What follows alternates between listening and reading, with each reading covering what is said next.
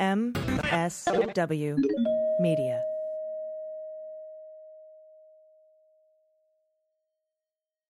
This week, Donald Trump fired Attorney General Jeff Sessions, forcing him to resign one day after Democrats took control of the House in the midterm elections. Trump then appointed Matthew Whitaker as acting Attorney General, bypassing Rod Rosenstein, who was next in line for the job. Whitaker has been a vocal critic of the Mueller investigation, advocating that Mueller be reined in and prevented from investigating Trump's finances. Now, Whitaker will oversee the Mueller investigation until a new Attorney General is appointed and confirmed. Will he undermine the Mueller investigation? If he tries to do so, what can be done to stop him? And what are the legal consequences of the firing of Jeff Sessions? Let's get on topic.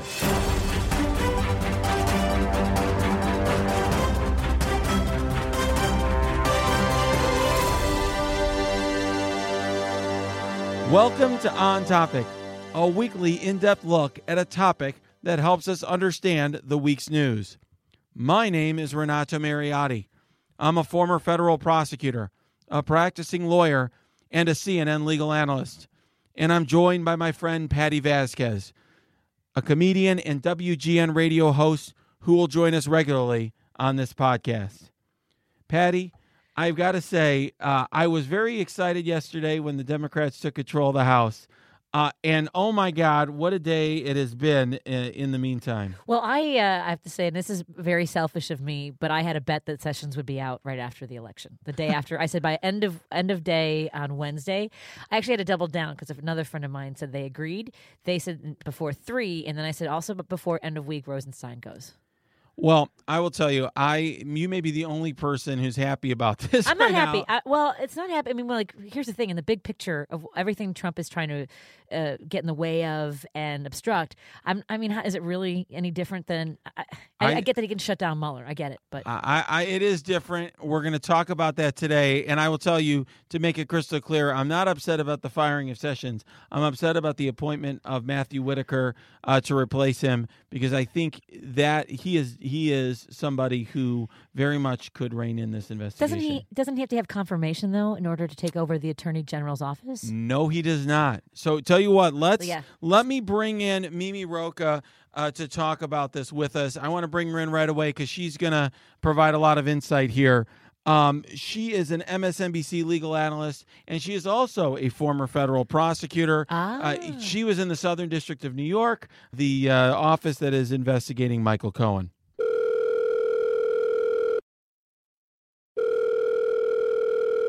Thank you for joining us, Mimi. I appreciate you being here on the podcast. Let me just get right to it. What is it that concerns you about the appointment of Matthew Whitaker? To me, it is very much a lot of his prior words and statements. Yeah, absolutely. It's his prior statements where he's expressed basically, without knowing all the facts, we assume, because there are facts that, presumably nobody outside of the special counsel office and people overseeing that until now knew. He's determined, that there were aspects of the investigation that he thought were illegitimate. He's opined already on the legality or illegality of certain acts that, Trump Jr., for example, did. And the fact that Trump reached down to get Whitaker and put him into place so deliberately is what gives me real concern. Yeah, I have to say, if he fired Jeff Sessions and Rod Rosenstein was running this thing, I don't think anyone would have really blinked. And it would make a lot of sense to have Rosenstein be the one overseeing the Justice Department, because he's the Deputy Attorney General. And in fact, there is actually a specific statute to the Justice, that's specific to the Justice Department that says that if the Attorney General is resigns or is removed from office, that the Deputy Attorney General steps in and can handle his responsibilities, that would be the ordinary course. But Trump seemed to go out of his way to pick Mr. Whitaker, and presumably was very aware of his op-ed in which he talks about reining in the Mueller investigation, how Trump's finances are a red line that shouldn't be crossed. And then, as you mentioned, regarding that meeting with Trump Jr., there's actually tape of him. He used to be a CNN legal analyst, talking on CNN about how it's no big deal that you would want to meet with Russians who wanted to give dirt on their opponents. Right, exactly. And so the fact that Trump, clearly knowing that, and in fact probably because of those views, has gone out of the ordinary course and picked him, it really means that we should give no benefit of the doubt here, I think, as to how they're going to conduct themselves. So let's talk about recusal for a minute. I think both you and I have discussed that on Twitter. I think it's certainly, it's safe to say that both of our view is that it would be better for the United States of America and the Justice Department for Mr. Whitaker to recuse himself. Let's take that a step further. Do you believe that he's required to recuse himself, or do you think it's something that he is for appearance's sake he should do? Well, I think he's required to get an opinion from the proper, as you know, ethics advisors at the Department of Justice, who are, for the most part, career employees and give whose opinions I would trust. And look, we don't know if he's already done that, gotten some advanced kind of clearance or not. But if he hasn't, he absolutely should. And if they advise him that he should recuse, then he should recuse. I don't know that he's mandated by sort of law in any way. I don't think so. But those opinions of that office and those advisors are almost always adhered to. That's right. Of course, ironically, Jeff Sessions went to that office and got their opinion. They told him he should recuse himself, and that is what got Donald Trump so upset and ultimately led to Trump firing Sessions. I wonder, one thing that I've gotten a lot of questions about, because I actually put out to Twitter and asked folks what questions they had, and what a lot of people are interested in knowing is, whether or not the appointment of Whitaker is valid. In other words, Whitaker was appointed pursuant to something called the Vacancies Act, and essentially, which we all know, of course. I'm going to let Mimi explain it, and she'll probably do a better job than me, because I've admired for a long time her explanations of a lot of very complicated things. But I will say that part of what makes it easier for Trump, or makes it more clear that the appointment's valid, is that Sessions resigned, and Sessions went out of his way, I think, to allow Trump to have that argument, letting him resign. But of course, he said in the letter, which is undated, that he's resigning at Trump's request. So a lot of my followers want to know if we think that there's an argument that Sessions didn't really resign because he was doing so at the request of Trump. Right. I think there's certainly that argument, right, that this is sort of a constructive firing, that Sessions, but the way he phrased it, saying the words "I resign," but he's saying that he was forced out, which is for all practical purposes a firing, which would mean that an appointment under the Vacancy Reform Act doesn't apply. It can't be used. That act only kicks into place when there's a opening because of a death or a resignation. And so if it were a firing, then the DOJ succession statute would have to apply, in which case it would be Rod Rosenstein would be the next in line, obviously.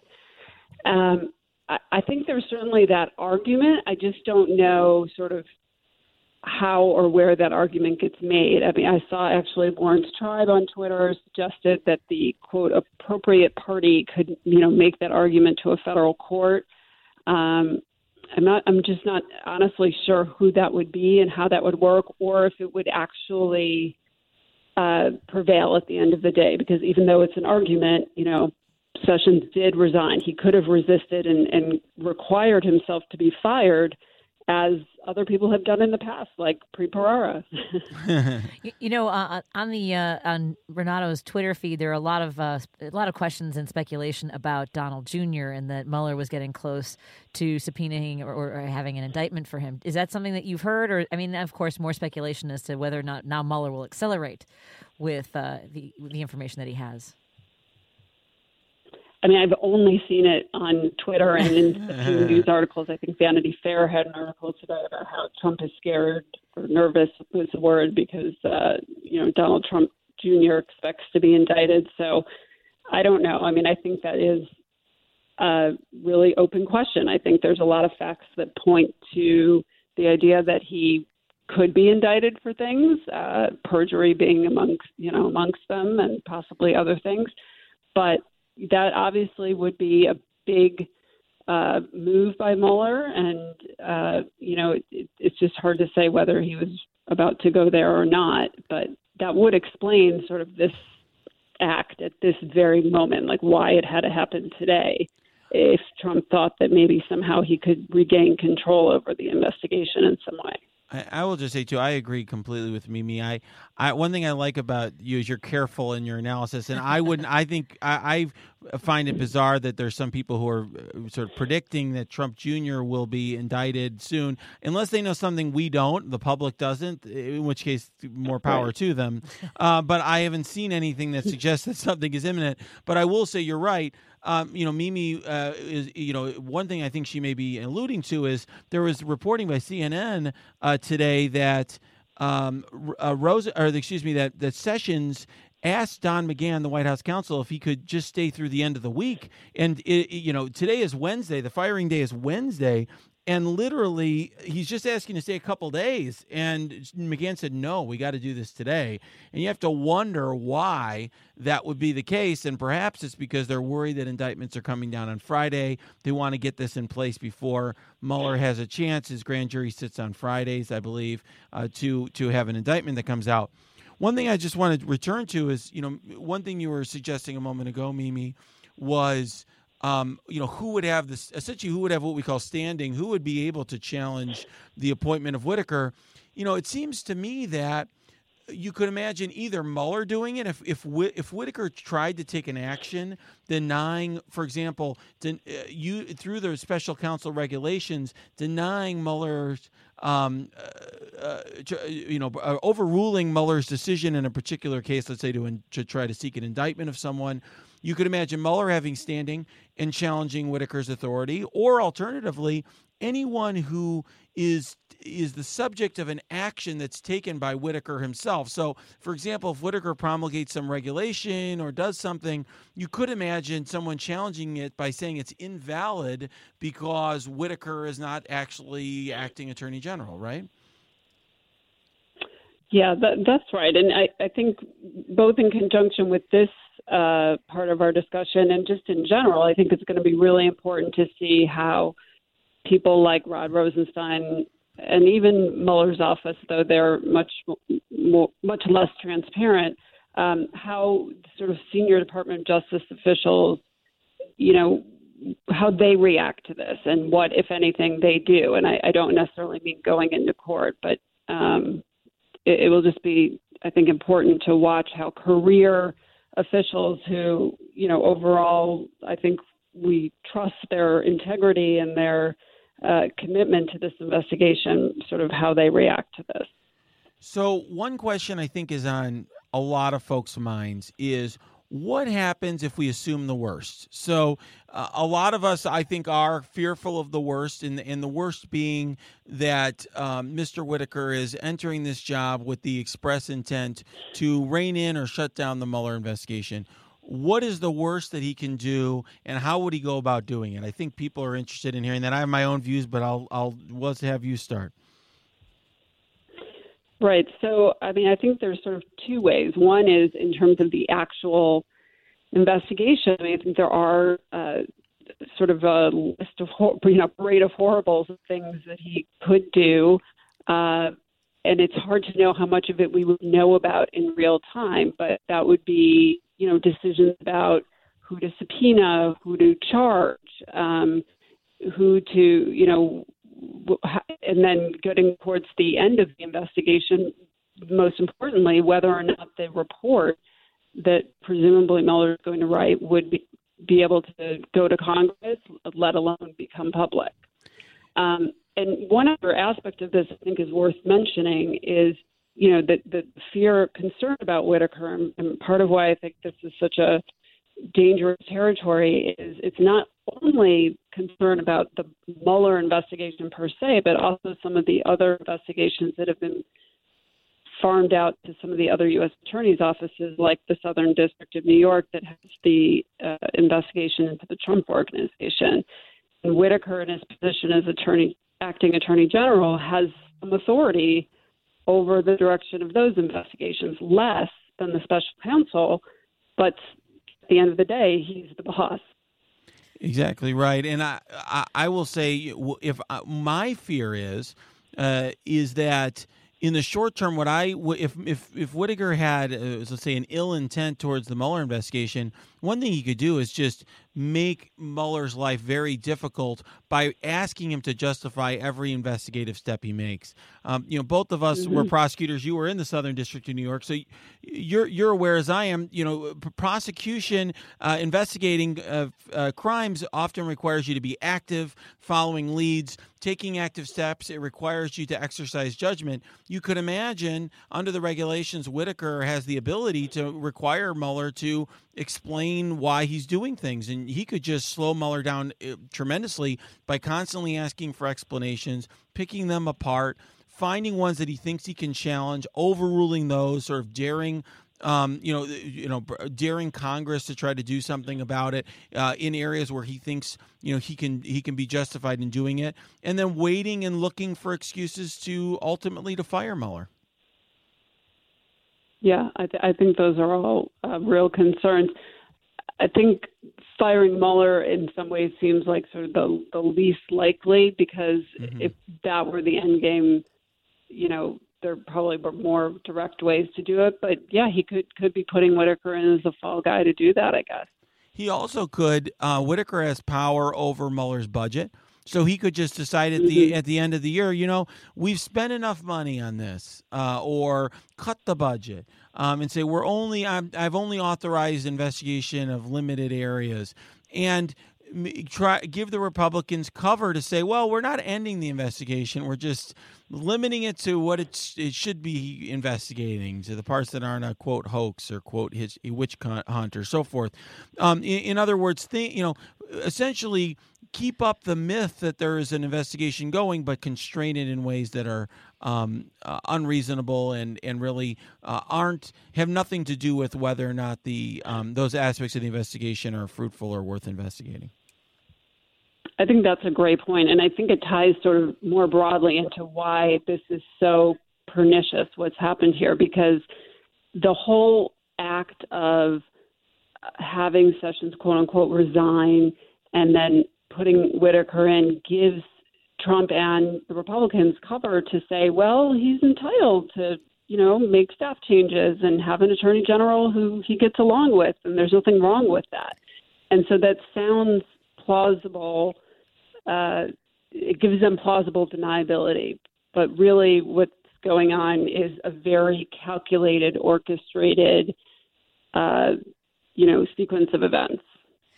A lot of people are hanging their hopes on the new dominance of the Democrats in the House of Representatives. What can they accomplish if the Mueller investigation is shut down?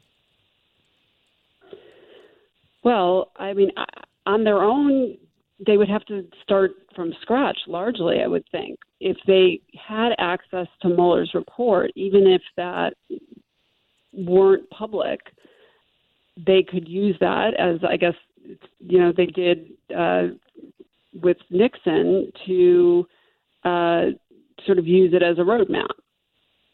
Yeah, I think that's... It seems to me they would need some kind of guidance. I think that's right. And one thing that's worth pointing out is that the House has less ability to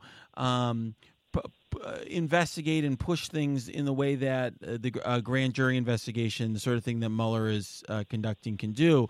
The House can issue subpoenas, but they don't have the same pressure points to charge people and push them to potentially flip in the way that Mueller does. And in fact, a lot of these folks that have cooperation agreements with the Justice Department, it's going to be more complicated to get them to cooperate with a congressional investigation.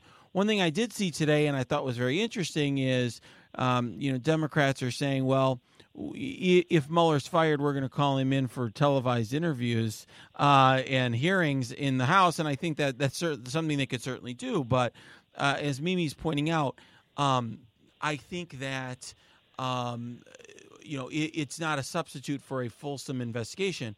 What I do think, and I think one thing that can give people some hope, although I don't have as much hope as some. I know I saw Asha Rangappa and others on Twitter saying, oh, don't worry, it's not so bad.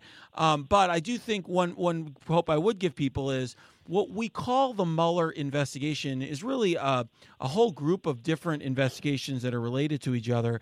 And they're open in the system, so to speak, in the Justice Department. There is paperwork that will be required to close those. Some of them are already in court. There's already been indictments. There's open court cases. It would take a lot for Whitaker to close out all of that. And frankly, he would be putting himself on the line a bit. And there would have to be some justification, I would think, Mimi, in writing for why they're declining to prosecute, for example, or why they're closing out certain cases. And that I wouldn't want to be the person writing why we are declining to prosecute, let's say, Roger Stone, if in fact there's the evidence to do so. Yeah, no, you're right. I mean, the Department of Justice is made up, as you well know, of sort of some written rules, some unwritten rules, guidance, policies, norms, and those, despite what I think, the damage that Trump has already done to some of that, those still very much exist, and it would be very hard for one person, even the Attorney General, to overcome that in this case. By the way, I just want to point out there's some speculation on your feed about the fact that the letter was not dated. And by the way, that's just letter writing 101 etiquette. This means that he's probably had the letter for a while, don't you think? I think so, and it maybe helps us understand. There had been some speculation or reporting that Rosenstein had been suggesting that Mueller speed things up. And you could have, at the time, it wasn't clear to me whether that was the nefarious thing, like, hey, Mueller, I'm telling you as the guy supervising you, you don't have much time left. But it may be now in retrospect that Rosenstein was telling Mueller, like, get everything done that you can because you may not have that much time left. I will say I have to believe that Mueller saw this as a potential possibility. It certainly was not well hidden. Trump's feelings towards Sessions, his anger towards Sessions for accusing himself. Sure. It was widely reported by many sources. So you had to think Mueller expected this. But on the other hand, what could Mueller do? Do you believe, are you buying into the speculation, Mimi, that there's all these sealed indictments and that Mueller's got all these contingency plans? Or do you think that that's a little bit overblown? I think I have to take a position somewhere in the middle. I absolutely agree that Mueller has in some way planned for this as much as one could, certainly for the ousting of Sessions, although I don't know that he necessarily knew that the person that, Trump would put in would be this very partisan, hostile to the investigation person, because that's pretty bold, even for Trump.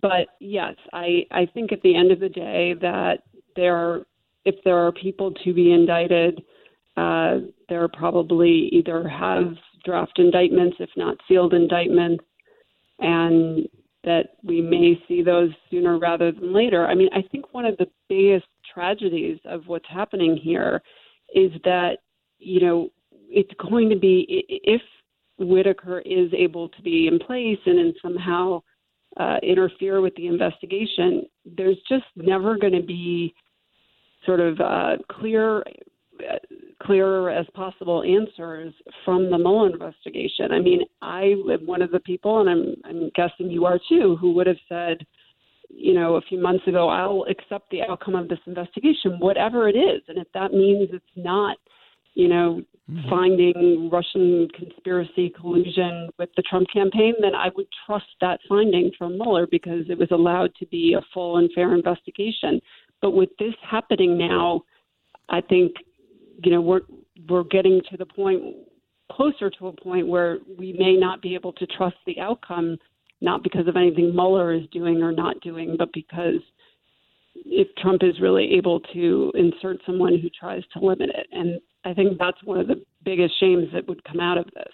I agree. Not just certainly for the American people, for this country, because I think everyone deserves to have these questions answered, and all of us should be able to put this behind us. But ironically, it could ultimately hurt Trump if Whitaker doesn't really shut down Mueller or feels constrained and not able to do so. But his presence and potentially some actions he takes are interpreted as potentially limiting Mueller. There's concerns he did so behind the scenes. You could imagine, ironically, Trump creating distrust in an investigation that we otherwise would have had confidence in, which is ironic. Exactly. Well, one thing I want to cover very quickly is how long Mr. Whitaker can be in the position he's in. This is something you and I were discussing briefly offline, that under the Vacancies Act, he can only be appointed for 210 days, but that can be extended if there is a nominee under certain circumstances. What is your take on how long we may see Mr. Whitaker here, and how much damage could be done in the meantime? Right. So, I think the how much damage, goes back to some of the things we were talking about in the beginning. If he wants to sort of aggressively, but as quietly as he can, try to make life difficult for Mueller, try to stop certain investigative decisions, or even try to hold back indictments if they haven't been returned yet, that can happen quickly on a week-to-week basis. So, the 210 days is plenty of time. And because the Democrats are not yet in the House, there's hard to know without their oversight power how much of that we would know about in real time, because, once again, I think Mueller is not going to be out there sort of making a lot of noise about it, even if it's something that's bad for the investigation. I just don't see that as being his personality to start waving a flag about that. Well, I could be wrong. I hope, yeah. Right. I hope we are. I hope we both are wrong. I think I hope that our concern, look, you and I are up. It's very late at night. You and I are both up, and kudos to you for being willing to do this, because we both, I think, are concerned about what could happen. And I think a lot of people out there are feeling powerless. This is going to be the day this is released. I'm going to be out in, protesting and marching with lots and lots of other people in Chicago. And I know there's going to be people across the country doing that. But aside from that, a lot of people are asking me, like, what can really be done? You talk, Renato, about the rule of law and how important it is, but what can we really do if Republican senators are willing to back Donald Trump in this? And I'm curious if you have any thoughts that I don't have, because I feel at times that I don't have a good answer to that question. Yeah, I've seen that question. I've gotten that question on Twitter as well, and I wish I had a better answer, because I feel like people are sort of looking to those of us who do talk about the importance of the rule of law to do something more. But of course, we're not in those positions that we once were when we were within the Department of Justice. So I think part of it is we can speak up and use our voices and try to make enough of a public outcry about it that, even the Republicans who do not seem inclined to try and rein in Trump will possibly in some way. And there have been a few voices of that today. And also that we do, as we have said, earlier in this discussion, have faith in the career people at the Department of Justice. And of course, I have faith that Mueller, if he can, will speak up. But I also know that he would try to not jeopardize the investigation. So he would be sort of walking that fine line. But there certainly are people within the Department of Justice, Rod Rosenstein, his deputy Ed O'Callaghan, who, I think will try to let it be known if they really think that justice is being obstructed in real time. I have to believe that, too. There are a lot of really great people working at the Justice Department, working in the FBI. I have a lot of faith in them. I was proud to work alongside them for many, many years. And I know you, I'm sure, feel the same way. And I really trust that the truth will come out one way or another. And one thing that I think all of us can do is not to get too distracted. Today, we had a kind of circus atmosphere at the White House with Jim Acosta being mistreated by the White House and denied access, and it was certainly quite a spectacle. But I think all of us have to be focused on this issue. If Whitaker is doing things to undermine Mueller, to draw attention to it, to stay focused on this, and demanding of our representatives that they do everything that they can to protect Mueller, and to find out the truth if, in fact, the Mueller investigation is stymied in some way. Well, exactly. Well said. Thank you, and thank you for joining us. Thank you so much, Mimi. I appreciate you so much. I know that this has been very late hour for you to be talking with us. I appreciate it. I really admire the work that you do on MSNBC, and I know many of my followers and listeners in this podcast do as well. Well, thanks. I really appreciate you having me. It's been a good and important discussion, and we have a mutual admiration society here. Thank you for joining us for this episode of On Topic. Please subscribe to this podcast, go to your app and review the podcast, and join us for our next episode. Until next time, let's stay on topic.